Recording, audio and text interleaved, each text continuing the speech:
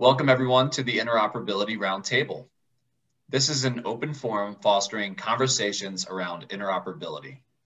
My name is Jake Tunney, Product Manager at Leap Orbit, and I'll be your MC today. And I'm happy to note that you can now find Interoperability Roundtable on Spotify as a podcast. So we're joined today by hosts David Finney and Mrinal Bhaskar, co-founders of Leap. Leap Orbit is the trusted innovation partner to many of the biggest market-leading health data networks, including CRISP, Manifest Medics, and Sync Health, as well as the policymakers who oversee them. We are currently working on improving accuracy and accessibility of provider data with our product, Convergent, a provider directory API as a service. Convergent also assists health plans to comply with the CMS interoperability rule. Today, we are joined by Genevieve Morris, Senior Director of Clinical Interoperability Strategy at Change Healthcare. Genevieve is a health IT policy wonk who leads Change Healthcare's clinical interoperability strategy development for the clinical networks team. Prior to joining Change Healthcare, Genevieve worked as an independent contractor for a number of health IT companies, helping them understand the health IT regulatory landscape and build product roadmaps to meet the needs of individuals across the healthcare ecosystem. Genevieve also served as the Principal Deputy National Coordinator, supporting the development of the information blocking regulation. She developed the Trusted Exchange Framework and Common Agreement, aka TEFCA policy. And Genevieve also served as the Chief Health Information Officer for the VA's Office of EHR Modernization. And before we jump into our topics, as always, we encourage buy-in and questions from the audience. So please comment your questions in the chat. So I'll briefly go through our list of topics today. And after that, Genevieve, I'll leave it up to you where you'd like to start. So just a reminder of our topics today, we're going to be covering information blocking, ethical, not just legal uses of data, how do you stand out in the noise as a patient-centric app, and finally, expectations around the ONC and its 2021-2022 strategy. So Genevieve, if you want to take one of those and run with it, let's get started. Sure, and I'll apologize in advance if my cat decides to make an appearance. You can't really cage them in a small apartment. So I would say thanks for having me. First of all, happy to be here. And for folks who don't know, David and Mrinal and I are old colleagues back at the Audacious Inquiry days. So it's nice to be here with old friends who hopefully will lead me not to say stupid things. So, so just give a signal if I'm going that way. But I would say let's start with information blocking, since we're just coming up on 1 month into the enforcement, well, not even the enforcement period, but sort of the start date of info blocking. I think, you know, there's a lot of Twitter feeds about what's going on. I think there's a lot of speculation about, you know, how quickly anything will impact, and you know, just a lot of conversations, certainly within Change Healthcare and within our clinical group, there's a lot of conversation about info blocking as well. I think for us, well, one, I've seen a lot of the speculation about will it or won't it do anything. And as a policy person, you know, you work really hard to develop regulations and policies, and you hope that you think of everything, and you then sort of like release it into the wild, and you see what happens, and you find out pretty quickly, like some things were great ideas and some things maybe not great ideas, and people always figure out ways around things. And I think particularly with info blocking, it's such a new concept to the industry, and there's so many kind of gotchas around it that I think are going to be really hard for folks. That at least, you know, we're seeing a lot of fear from folks around like what does it mean, and then, you know, I tend to see, and I don't know if you guys are seeing the same thing, like you have like two sides of the scale. You have the one side who are like terrified of, oh my gosh, what's going to happen? Do I really have to give data to everyone who asks for it? And then I see the flip side of like, psh, who cares? It doesn't mean anything. It doesn't change the dynamic at all. Like we just are where we are. And we're kind of hearing both sides of that as we go out and talk and do our provider recruitment into our interop platform. We tend to see both sides of that. And I don't know if that's true for you guys too, but. Yeah. Hey, Genevieve. I mean, first of all, it's awesome to have you join us. I was looking back, and I think we were first colleagues in 2011. So yeah. Time flies. 10 years. Oh my gosh. Yeah. Yeah. Since then, you've been our advisor. We've been your advisor. We've worked together in a lot of different ways. So it's, I would call you, I guess, a friend before I call you a colleague or a client or a consultant. Yeah. I mean, so on information blocking, I mean, it strikes me that it's going to be slow out of the gates for us to understand what this means. I mean, it's kind of like any policy. There's sort of the letter of the law and then the case law, right? Like you don't really know what the contours of the boundaries are until the enforcement actions start to accumulate. And I think the market can start to read the signals that are being sent by those actions. For sure. I mean, it feels a lot like, 10 years ago. I can't believe it's been that long. I supported meaningful use in the field and worked with provider organizations to help them meet the measures. And, meaningful use had just launched and none of the audits had been done yet. And, as soon as those first audits started to hit, it was suddenly like, oh, I should have been taking screenshots during the reporting period to demonstrate that I had a functionality turned on. Like, who knew? Because that wasn't part of the regulation or the guidance or anything like that. And I think, ONC has been working hard to put out facts, which highly appreciative of that. But they can only put out facts that sort of reiterate what's in the regulation until we actually have some investigations into info blocking complaints. And I think, I've seen a wide variety of knowledge. I'll give an example unnamed because I actually don't even know who it is. But, we, as part of our interoperability platform and the services we provide, recruit provider organizations to share data for particularly payment and operations purposes with payers who need it for, the variety of stuff they need clinical data for. Our provider recruitment lead went and talked to a hospital and said, we'd like to connect to your EHR system so we can access this data. We'll record the audit logs, all of that stuff. And they flat out said to him, we don't give access to our EHR data to payers. Like, why would we ever do that? Was sort of the response. And my response was, but like info blocking, like you can't really say no to that. So I think it's a matter of figuring out like the nuances of, when can you really say no, like validly, and when can you not say no? And I think on our side, we're building out a lot of documentation for our folks who are accessing data to help them sort of understand, you can't just go to a provider and demand data because you want it, right? Like you have to have an actual legal valid purpose for that data. Like we as Change Healthcare can't just go and say, we'd like your clinical data, please. And info blocking, if you don't, we have to have valid requesters on the other side. And so walking our team through sort of all those nuances of like, it's a valid legal requester. Okay, step one. Now, step two is like, how would we like to access that data that really is the US CDI right now, US Core Data for Interoperability?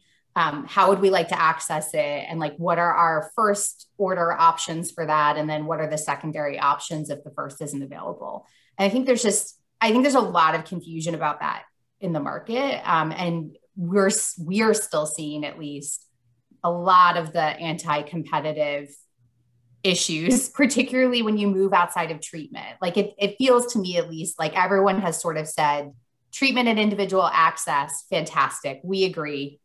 We're not going to compete here. Access is available. We'll do what we have to do. But you get into that payment and operations use case where the data is just so valuable, just at its core. And we're still just seeing that same competitive nature of we're going to make it really hard for you to get to the data because we over here have our preferred payer network that we would like people to join and charge an awful lot of money for. So I think it's just going to take time. Nothing with policy is ever fast. Well, and I mean, if you think about what information blocking is intended to do, it's intended to change the power dynamic in the industry. And I think, that there's still a lot of entrenched power in the organizations that hold much of the data. And so I think that's another reason why sort of the initial round of enforcement action is going to be so important. If Change Healthcare goes to a health system and says, we would like access to this kind of data for this purpose, and we don't believe under the law that you can now say no, that's a certain type of conversation, right? Because Change could choose to sort of marshal all of the resources that it has to make that case. Yeah. But for a smaller company like Leap Orbit, and there's some other, I see some names that are representatives of other kind of small companies like us on the attendee list.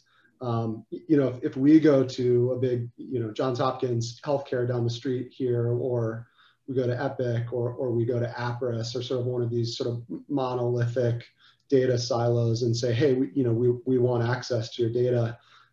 It's a lot easier, given the power dynamic in each of those markets, to say no, or to ignore us, or to put it off and create roadblocks, right? You would think. I have found it's pretty easy for them to do that to us too, just Okay. by being Change. I think the beauty of info blocking, though, is that, and this is kind of the nice thing, is that once you submit the complaint to ONC and OIG, and you submit all of your sort of documentation, right? And let's be clear about this. And part of what I'm creating for our team right now is that documentation trail of here's who we made the request on behalf of. Here's when we made the request. Here's who we made the request to.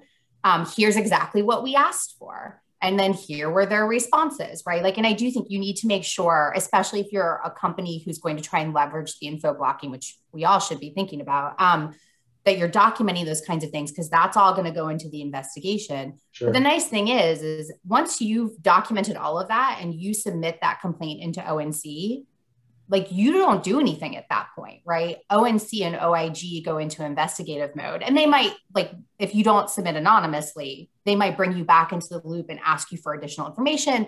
They may ask you to go back and try to work things out, with whomever, like if you didn't really follow all of the steps that they give allowance for. But it's really key, I think, particularly for smaller companies and even for Change, like, to work through a process of, okay, so we have all these various EHR vendors and we all have our preferred ways of connecting. And under content and manner exception, we can ask for data any way we want it in any type of connection, but they don't have to give it to us that way. And there's technical reasons why they might be able to say no. There's contractual reasons why they might be able to say no. And then what do your options become, right? And so for a company to, like, document out, like, how am I going to make these requests, and, like, what am I going to ask for? And then document all of sort of the paper trail of it. I think that's how you start to make info blocking work for you when you're a data requester. If you sort of just go like willy-nilly and you just drop and threaten and you're like, info blocking, you must give it to me, like, that's just not really going to function, because info blocking has guidelines to it, right? Like, you have to make a very specific request on behalf of a legal requester.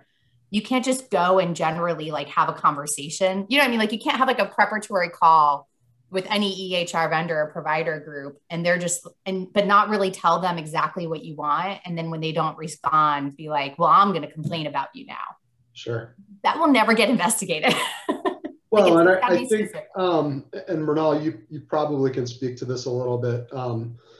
To be even-handed, that there's another set of complications on the other side of these discussions, right? Like, I mean, if we just take EHR vendors, and I can kind of, rank a bunch of them in my head, some of them are equipped to have these conversations, and some of them, quite honestly, just are not. They're small. And so yeah. Even some that are not that small are just not equipped to meet the market, where, those of us who want to do innovative things with the data want to take it. Right. Yeah. And they're going about getting there in different ways and at different speeds. Yeah. And I'm like, even navigating, I was just working on this week, like trying to find the various app stores for even just the large vendors and the different ways that they've done it. I mean, you go from Epic App Orchard, which is highly structured and not really self-service, over to Cerner, who's like full self-service, right? And then you go to Athena, which is sort of in the middle ground, and then ECW, I can't even find in Hilo their app store at all. So it's this wide variation. And the tip I would give to folks, if you are not familiar with the ONC Chapel site, CHPL, the Certified Health Product List, that Chapel site is where all certified products live, along with the criteria they're certified for. If you're struggling to figure out like how to get to an EHR vendor's APIs because they don't have an app store, or they just obfuscate it, which, you know, a bunch of them do, right? Let's just be honest. Or they, to your point, David, like they just don't have the resources to have it. If you go to the Chapel and find the EHR vendor and their products, and then you go into the criteria for the APIs, you can find hyperlinks to their FHIR documentation, right? And in some cases that will lead you to how you get the access point, right? Because just having the documentation, we know, isn't enough. But most of the time that at least like routes you to the right place to get the information on how you actually connect to it. And I think a lot of people, like, I always have to give credit to ONC, like, you know, they have a ton of resources on their website, many of which I built prior to serving when I was their consultant, that people just don't really realize they have. And the people there work really hard to keep up to date. And the Chapel site is a really good resource for that kind of information. Even if you're just trying to figure out, okay, which version of FHIR do I have to deal with? Because V4, I mean, we're still, what, a year and a half out from that being certified. So like really like 2 years out from availability. But it's just tricky. Like, I think people are going to navigate it different ways. And I would say if you're a data seeker, like, figure out a really standardized process for how you're going to ask for the data, and try to be reasonable with people, and not just like go file a million complaints with ONC, because they won't like that either, because then they have to weed through a ton of things that aren't helpful. So. Sure. No, that's great information, Genevieve. I'm beginning to sort of think about the infrastructure that might be needed. You know, and of course, the EHR vendors are in different degrees, they're making investments to sort of build that infrastructure to allow for those things to happen quickly, and, you know, being able to connect and interoperate and all of that. And that there's a lot of work going on. And I'm really pleasantly surprised that, you know, we have EHRs with app stores now, and you can get in there, and there's a process, and there's cost to it, which is, you know, always be there, right? But at the same time, like, we couldn't have done that like 4 years ago, 3 years ago, and things are moving forward every week almost. And a lot of things are standards based, so it's easier for you to go build an app and say, you know what, for the most part, it can interoperate with different EHR systems. And, you know, I'm beginning to sort of think about all the, you know, sort of directionally as ONC and other sort of policymakers are looking at individual access, patient access to data, and allowing innovators to really get access and really give the data in the hands of patients. And one of the questions we always get asked, like, you know, how many patients do you see so engaged that they would actually want to be in the middle of all of this? And not too many. But you can say the same thing about financial data, right? A lot of people are not involved in the day-to-day transaction. But the data fluidity is there, right? I mean, you can move money and you can move data across different things, and it has empowered use cases that are beneficial to the entire ecosystem, including the individual. And so, what's your take on that? And just sort of high level, where do you see it going? Yeah, I have so many thoughts about this topic. I actually did a paper years ago for ONC, probably like 2014 maybe, on the behavioral economics of patient engagement with their health data. Because if you don't know my background, political science is my master's. So I'm just like a full-blown nerd. I think I remember copy editing that report. Yes, I think you probably did. You know, one of the things that we have to understand on patient access is like, you don't need your health data until you suddenly need your health data for something, right? So really good example. I just moved to Georgia from Maryland, where I had established doctors, and I am dealing with a particular health issue and had just started seeing a physician in Maryland, just started treatment, and the treatment's not working, and immediately went back to the doctor, who can no longer see me even via telehealth because I live in Georgia. It's not surprising, that's like how it goes. But like now I have to find like a new doctor that's a specialist down here and like transfer all my medical data over, right? Like, so I am an engaged patient who actually accesses my health data. I'm also a caretaker of parents, right? And so I think there are times where you definitely need data access, but the majority of the time you don't, right? And I think the financial is a great example of like, very rarely do you need to do a transfer of large funds to a title company. But when you're buying a new house, you're really happy that that service exists because it makes it super easy for you to do everything electronically, right? I think it's the same thing with individual access. And I also think people have been really short-sighted on pure just access to data that I have in front of me versus the services you can spin up about that data, right? So if you think about the payer APIs that they have to stand up for patient access, you know, I'll be the first person to say, and I say this because I have parents who are on Medicare, my parents are never going to download an app and look at their Medicare Advantage claims data. Like it is just not going to happen for them. Like, why would they do that? It's not helpful, despite that they have conditions to manage. What they would find incredibly helpful is a service that can access that data on their behalf, do analysis of the claims that they've had over the last few years, and then recommend new Medicare Advantage plans for them as they come up to the open season that are financially better for them, but also still have really high quality ratings, right? Like I feel like on the individual access, we're being incredibly short-sighted. And yes, basic individual access is like, I need access to my health information because I would like to know that the MRI I got done of my brain was normal. That was really good news. I was like, great, I'm happy I can access that on the portal. Excellent. But like, there's so much more you can do with that data that's highly beneficial to the individual that I just feel like we're so caught up in, oh, well, patients don't want this. And so like, let's just not worry about doing it, that we're just not thinking about that bigger picture of all of the services you can do with the data. And I feel like when you step outside of healthcare, like as much as I hate how much Amazon knows about me, there are benefits to how much Amazon knows about me because I buy like everything on Prime. Like every other industry has sort of figured out how to take that data and build services off of it, good and bad, right? And there are some very negative things around privacy that folks who know me know I'm not supportive of. But there's just so much potential that if folks are willing to like step away from sort of the age-old paternalistic complaints of like, well, but patients don't want to look at their data. Cool, they don't.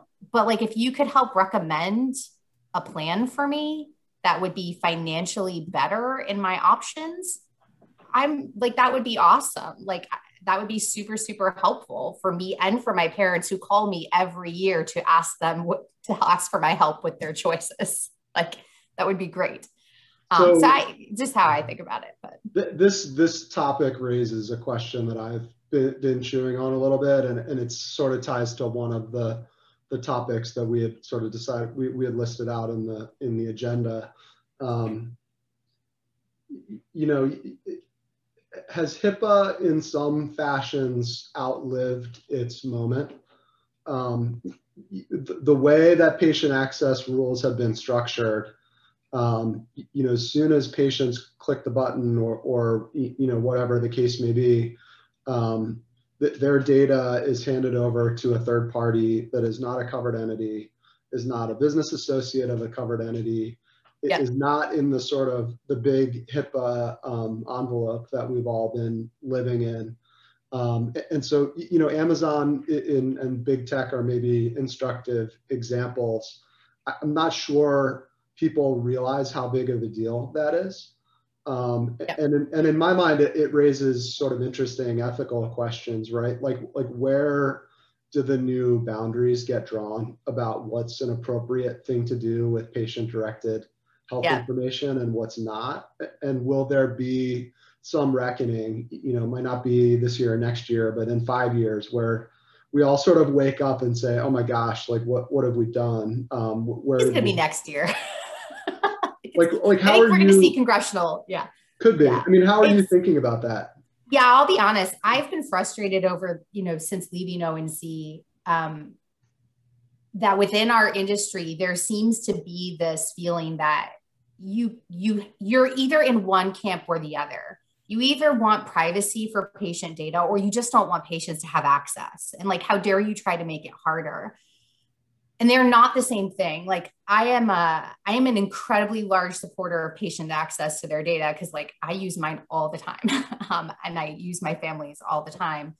But I am deeply, deeply concerned about data privacy and the fact that, to your point, HIPAA has not, nor could it keep up with the technological advancements that we've made since 1996, which has been a really long time. I was possibly still in high school then. So it's been a really long time. Like AOL and chat rooms, right? Like that's what was going on in 96. So at least for me.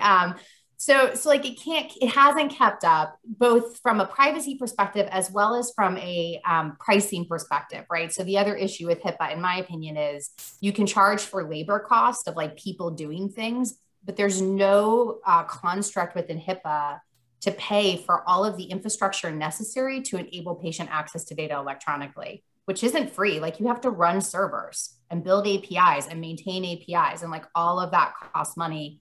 And there's no HIPAA structure for that, right? So I'm guessing that we're going to see increases in premiums because someone has to recoup that money somewhere, right? So we have like major issues around all of that. The problem we have right now is Congress is just completely unwilling to do what it needs to do to create an actual privacy framework that encapsulates more than just the data that's created when you go to your traditional healthcare provider, right? So again, I'll give easy examples here. So I'm dealing with migraine issues. I'm fairly open about most of my health conditions. So the neurologist I was seeing in Maryland, traditional specialist in a healthcare organization, all of my data for her in HIPAA. Because I can't see her anymore, and it's going to be way too hard to find a neurologist where I just moved to and literally know one person. I'm using the online service Nurx, which is like telehealth based, and you give them all your info. Like not necessarily HIPAA covered. Really, I'm actually not sure that any of that is covered by HIPAA because they're not like a traditional provider. They're like a third party providing it. So now I have this like weird dichotomy of like where all my data lives, right? And most patients just don't even understand this. And so like, I think we're going to have a reckoning within the next 2 years, both around the uses of that data. And I think we've seen some of that. The FTC just like a couple months ago slammed or fined one of the, I think it was like a fertility tracking app, if I remember correctly, because they, in their consent policies, were not upfront about how they were using the data. So FTC, I think, is going to start cracking down, and we'll see that. And there are definitely Congress, like from the Senate Health Committee in particular, who are very invested in this. Like Senator Alexander in particular understands this issue, is very invested in it, and wants to do some things. But it's going to blow up. He is retiring though, right? So. He is, which actually gives him like some leeway to do some things that you otherwise like might not be able to do in a bipartisan fashion, which is good. Sure. But we also have a Congress that like may or may not be an older population who possibly doesn't understand all of this data stuff and like what it means. So it's, my biggest concern, is that once all that data is out in the wild, so I mentioned all the really good things you could do with it, but you could also subversively advertise and market to me about your particular pharmaceutical that I may or may not actually need, right? And like the New York Times has done some data privacy. They have an awesome data privacy page if you want to check it out, where they've done reviews of like subversive marketing. And using behavioral economics and data. And it is like just amazing how much hits us that we just don't even realize. So think about all your health data being out in the market for that kind of subversive marketing. And if we think that the GDP for healthcare in our country isn't going to like just go up over the next few years, right? Like, I think we're kind of kidding ourselves. So we've set ourselves up, I think, for a lot of issues around that, number one. And then number two, the other concern that I have is, you know, we've still failed to deal with federated identity management and patient matching. So how do we make sure that it's actually me accessing the data? And how do we then make sure that it's actually my data that you've given to me? Yeah. And we have set up a system where we've now required providers to release that data, which I totally understand and agree with, but we've sort of set them up for failure because we set them up to do that without having the corresponding infrastructure in place to ensure that you're actually getting it to the right patient or to an appropriate proxy for that patient. And I've worked with FQHCs who have to deal with, you know, abusive partner situations a lot, substance use, all that kind of stuff. And if you just think about like the danger of like an abusive partner situation where they gain access to your health information because they can't, like, they know enough about you to trick it without real identity proofing, like bad stuff is going to happen. And I think we're just not really prepared for what that means. And that, I mean, it's just deeply concerning to me on a lot of levels. Yeah. Well, so put your Change Healthcare hat on for a minute.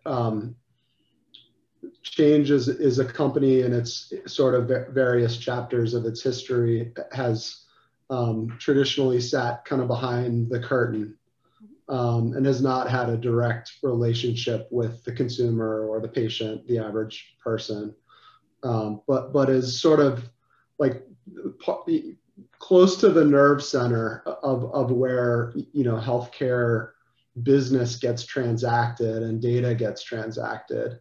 I mean, what is how is the company thinking about these things? I mean, I'm sure you're being asked by your customers, your trading partners, however you want to think about them, to be a part of solutions that take advantage of the new world that we live in. And for sure. Yeah. Where do you guys want to be in all of that?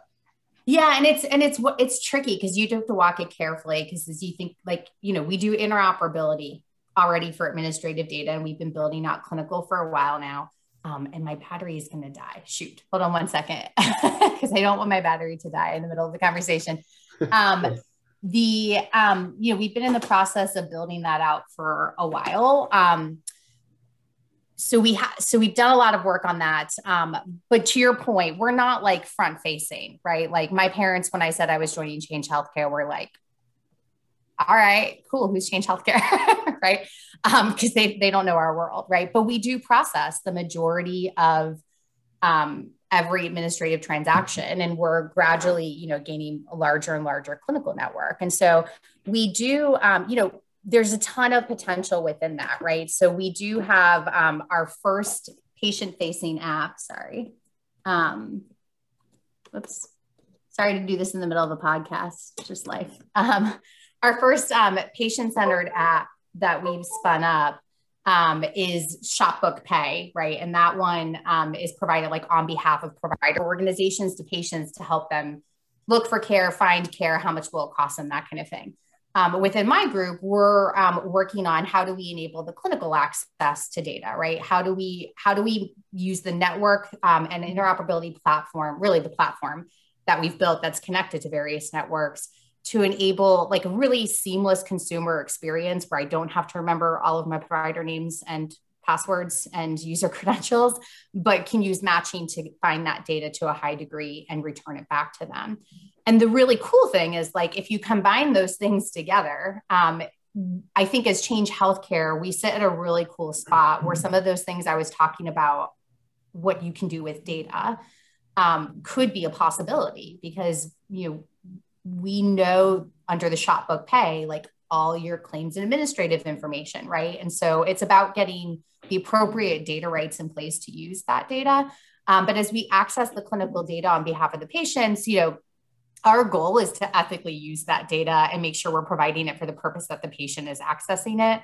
But there's, I think, a ton of potential for us to combine together sort of those different application layers that we have, while also like having them be provided on behalf of the people that the customer, like the individuals know, right? So I don't think you're not really going to see like a Change Healthcare patient app. Right. I mean, maybe in a few years, that would not be my plan. And I do the strategy at the moment, so I feel like I can say that. You never know, stuff changes, but that wouldn't be the goal. Our goal would be to be able to find the data and use our technology to serve it up to brands that like the customer or the individual chooses to use because they know them and they're comfortable with them having their data, and it makes sense for whatever use case they're serving. So we're pretty excited about that work. A lot of it has been spinning up just over the last few months. And a lot of it is possible really because of the ONC regulations and the OCR guidance that's been provided. And I think really at the end of the day, like we want to provide a really good consumer experience that hopefully at some juncture pulls together all the different pieces of data and isn't just simply like, well, let me look at my data in an app. Right. Great. I'm not saying there's nothing wrong with that. And I do that too, but it would be really helpful if we can get to a point where we're doing stuff with that data that's providing a service. And I think at that point, like that's when we'll know more that like we've made it. And you can't do that until the data is flowing, right? So like first things first, it has to be electronic, then it has to flow. Then you can get into those kinds of data services. But, maybe there's a company out there who's really forward thinking with that. And I just gave you ideas. So feel free to take them, I guess, and give me credit somewhere. But, so, yeah. There are a bunch of questions from the attendees. One of them sort of speaks to this. This person's describing what Mrinal and I have kind of referred to as the Mint model, right? So for folks who know what Mint is, I think they're now owned by Intuit, and it's a website you can go to, and you can link all of your financial accounts and create sort of a longitudinal view. And the question is, do you think this would be a feasible option to a type of patient-centric app center for all patient portals to securely integrate? And I guess what I would say is like, I think that's actually sort of phase one of what the interoperability rule contemplates.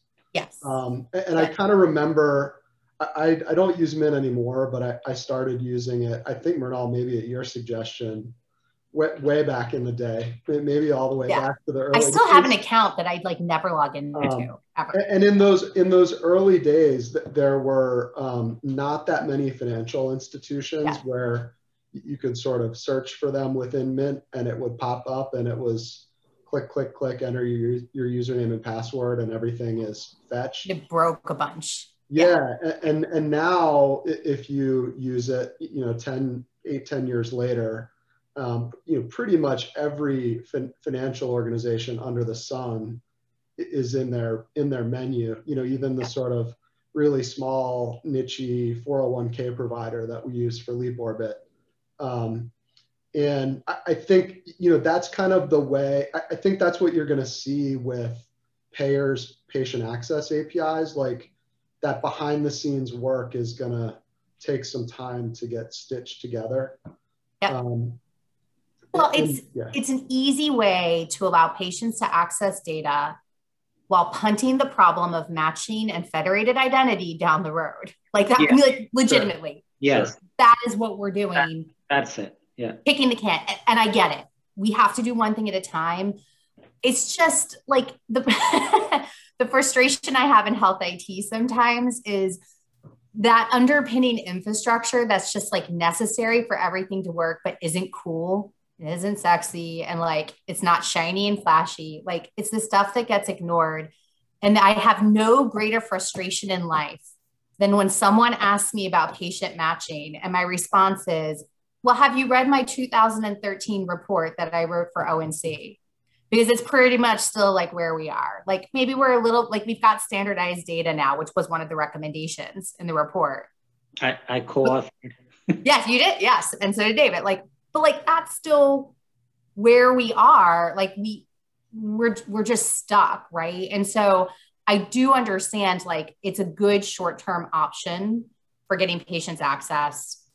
It cannot be our solution. Like it is not, like, no offense to Mint, like it's not a good, because like think about it, individuals have one, maybe two different banks they work with, right? If you're talking about a really sick patient, or you're talking about a caregiver of parents, think about how many different provider organizations you would have to remember the names of and the credentials for. I mean, and you really, even as a caregiver, technically wouldn't even be able to access other than using your parents' credentials, right? Which none of us should be okay with for security reasons. So there's just limitations to it. And I think it's perfectly fine as a place to start. Change Healthcare, there's a reason why that's not where we're starting. One of which is we have the technology. But that's what Apple is doing, for example, right? Exactly. Yeah. It's what all the major vendors are doing. And I completely understand why that's where they're starting. I think we're offering more of a network type approach. Again, if you've looked at Tefka, it shouldn't surprise anyone that this is my strategy, like, because this is what I envision. But, at Change, we're doing more of a network type approach of like, you get identity proof to a high level 2, which it's not that hard of a process, right? So you get identity proof, we have the token, we use our matching capabilities, which are fairly sophisticated, to match you to 100%, which means we won't find everyone.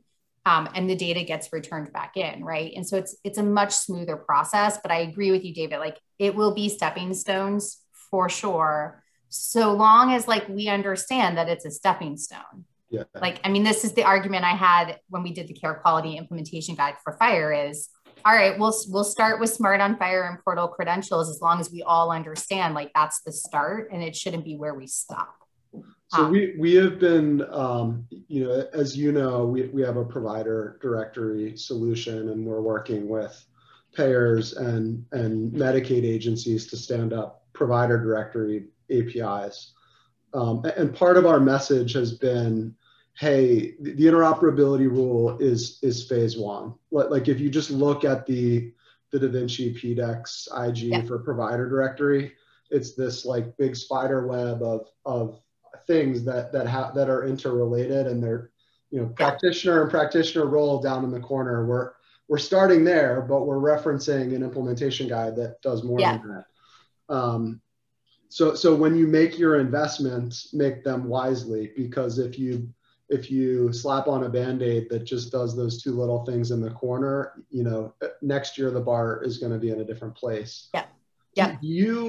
How do you think about the rulemaking authority that exists under the Cures Act to keep iterating and raising the bar? Like it's obviously not infinite, but there's room there to do a lot of other things. Yes. So ONC has rulemaking authority under the Cures Act to make modifications to info blocking, right? So let's say, and I'm just to be very clear, I'm not saying ONC will do this. I have no inside information because they're good at this. Yeah, sure. But they are well within their authority. If, we're at final rule now, for the next 2 years, they do investigations and they find out things, right? Or they find people using new tactics to skirt the system, right? So within their authority under Cures, they can go in and do an updated version of info blocking that, adds another exception or modifies an exception, right? So they are well within their authority to do iterations. Not saying they're going to, but they can. Yep. Same thing with certification, right? They will continue to do iterations of certification. That's just an ongoing requirement. The CMS interoperability rule is interesting because if you set aside the stuff that was in that rule, that was like the normal annual stuff they do, the patient APIs and the COP, like none of that was legislatively mandated. Like they weren't given legislative authority to do that. That's just something they did because they think it's the right thing to do. Yeah. Right. So there was no overarching I can't think of the word that I want, but like a legislative mandate. There wasn't a legislative mandate other than promote interoperability, right? Like Right. that's an overarching legislative mandate they have. And so this is how they did that.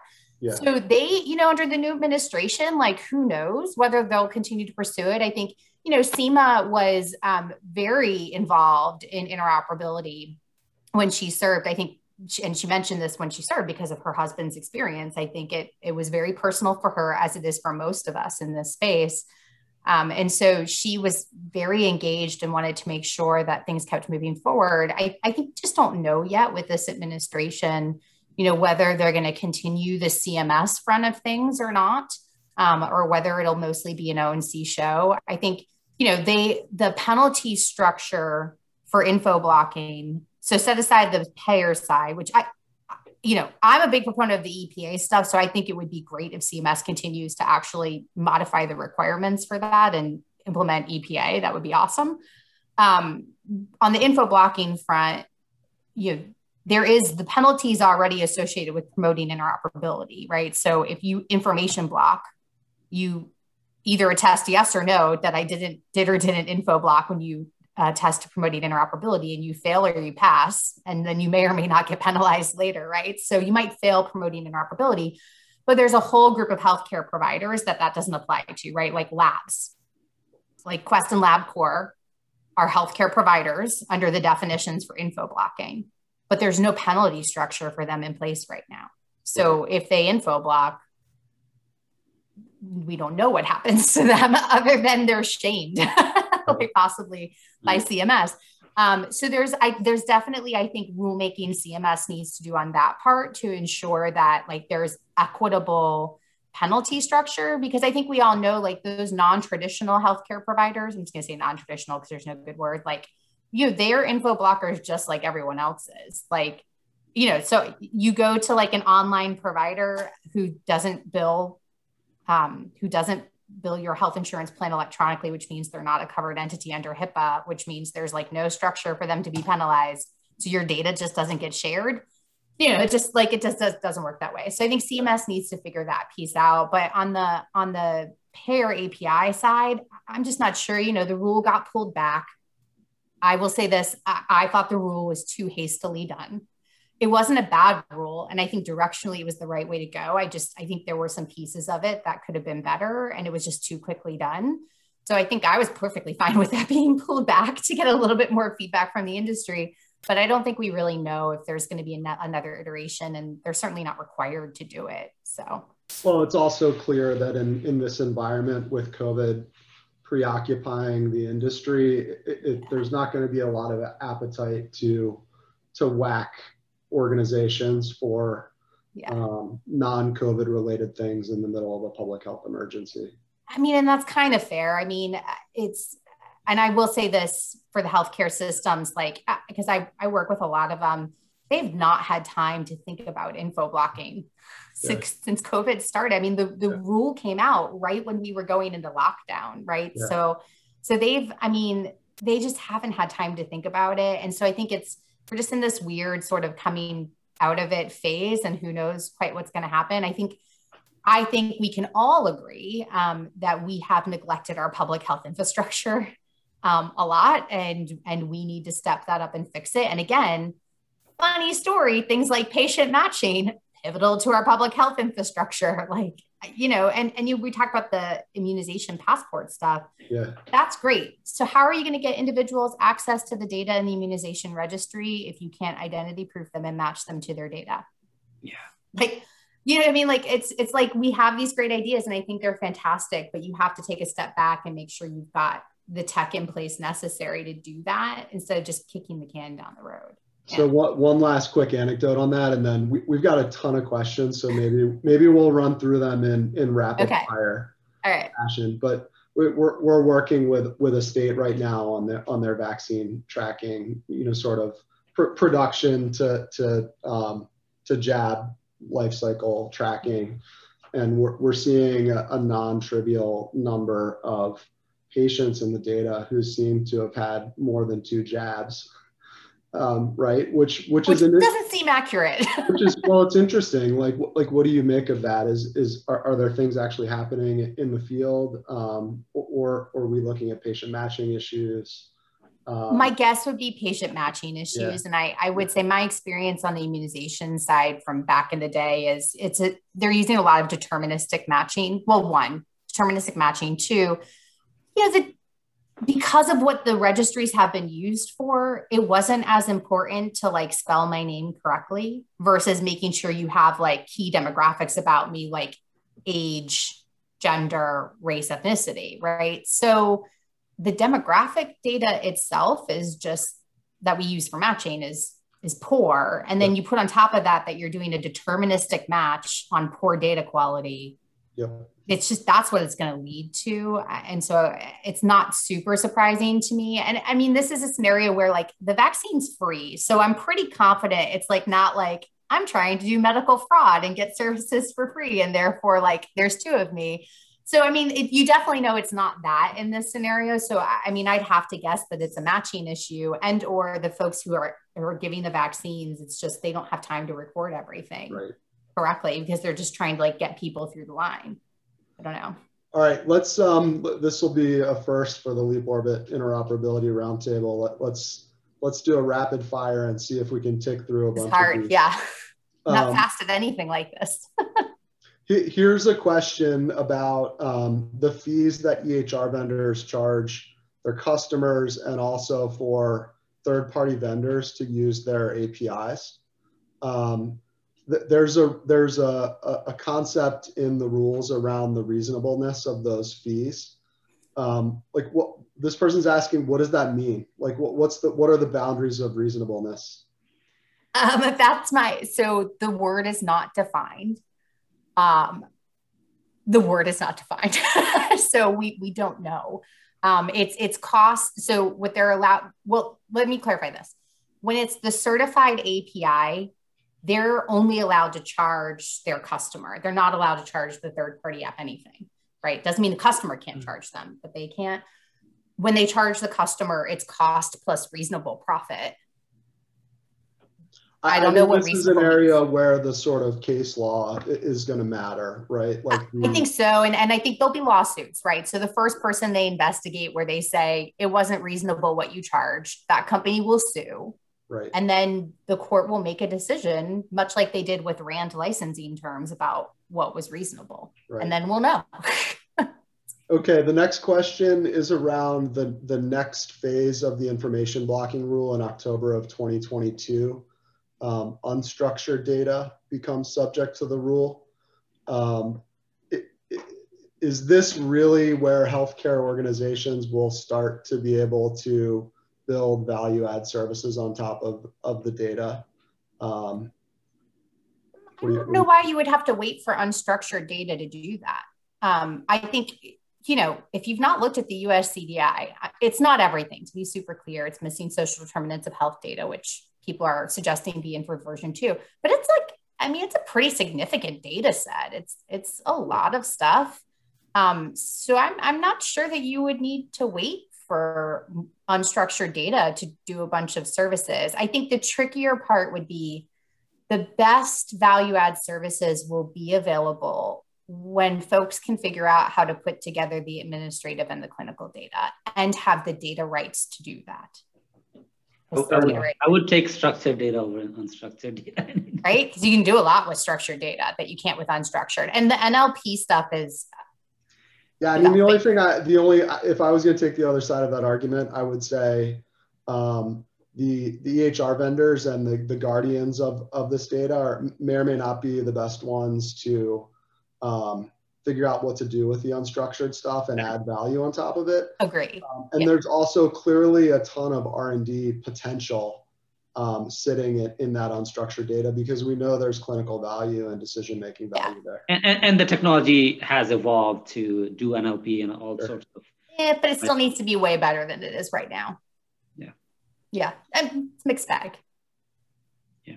Okay, let's see here. These are long questions.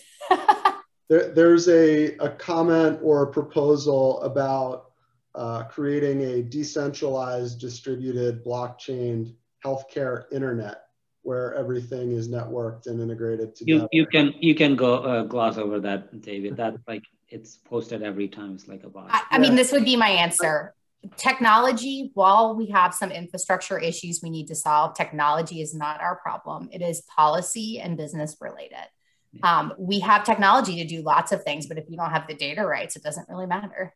So blockchain sounds great until you realize that you have to put policy wrappers around everything, and then blockchain just like falls apart for us. I think I'm also just at this point resigned to a healthcare industry of, at best, strategic incrementalism, and sort of trying to improve the world as it is versus reimagine it, just given all of the constraints that we live with in this industry. Yeah, and I think we need outside ideas, but again, you have to temper that with the reality of the world that we live in, which isn't what any of us want it to be, but it is what it is. So, yeah. Hey, we couldn't move to a metric system, did we? So the rest of the world. We could also cancel daylight savings time, but we haven't done that either yet, except for Arizona. Exactly. So, there's an interesting question or maybe comment around patients' rights. If hospitals or clinics are disclaiming all the various ways that they're using health data, the patient doesn't really get sort of a line item veto. Yeah, and I have issues with this. So one, access to healthcare, and I think we would all agree on this, should never be predicated on you giving away the rights to your data, other than like the normal stuff under HIPAA we all deal with all the time, right? Like if you want your healthcare paid for, you have to agree for it to be released for payment, right? Like that's just the reality, right? If you don't do that, it can't be released. But your access to healthcare shouldn't be predicated on you being okay with them doing all kinds of other stuff, right? Generally speaking, my personal opinion is if you don't pay with your dollars, you pay with your data. That's how it is in the world. And I think people should be given that option. And so even when it comes to your clinical data and this world that sits outside of HIPAA and the apps that you choose to work with, like, you should have a lot of transparency about what happens with your data, and be able to make meaningful choices, right? And this is how we termed it in TEFCA, is a meaningful choice, which means I don't have to read a 20-page terms and agreement to understand what you're going to do with my data, or that you're going to share it with your partners. And so we're working through this right now ourselves, because we will be, in order to access data for individual access, agreeing to the Caring Code of Conduct. And so we're actually working through our transparency policies on this right now to make sure patients understand what we do or don't do with their data, and giving them optionality on opt-ins and opt-outs of things. Coupled with that, we are also currently setting up an ethical data use group within Change Healthcare that's going to be looking at, so it's legal, but is it morally right to do? Is it ethically right to do? And really reviewing all of our privacy policies in light of that, so that consumers sort of have a little bit more choice and have a little bit more say so. Yeah, I think Deborah, one of the attendees, kind of sums this up well. She's saying that modern technology and advancements in data sharing are amazing, but to use them to the fullest, you have to forfeit, basic privacy where PHI and PII are concerned. So you're taking the risk of a breach or data theft or whatever. And yeah, Deborah, you're right. It's an unfortunate trade-off. I think you kind of get right to the core of the moment that we're in right now, where as a society, but definitely as an industry, we're trying to figure out how to balance those trade-offs in a way that benefits people in the best possible way. And these are not, some of us are. Yeah, but I think these are not always black and white decisions, right? No, like they're really not. And it's like all policy issues, there is very rarely like an easy answer. I think we should all be contacting our congressmen and women and telling them that we need new privacy legislation. Because at the end of the day, like, that's the inhibiting factor. And whether that's at your state level or your federal level or both, like, that's what we should be doing, because we shouldn't have to make that trade-off. And we are years behind the European Union on this. Like, and like, you should be able to make a decision I personally would choose to pay with dollars rather than giving people access to my data. Like that's the choice that I would make. It's not the choice everyone would make. Some people want to monetize their data and they should be able to do that. But right now we have like zero choice in the US. And it's not really the company's fault because they're following the laws. So it's kind of our leadership's fault.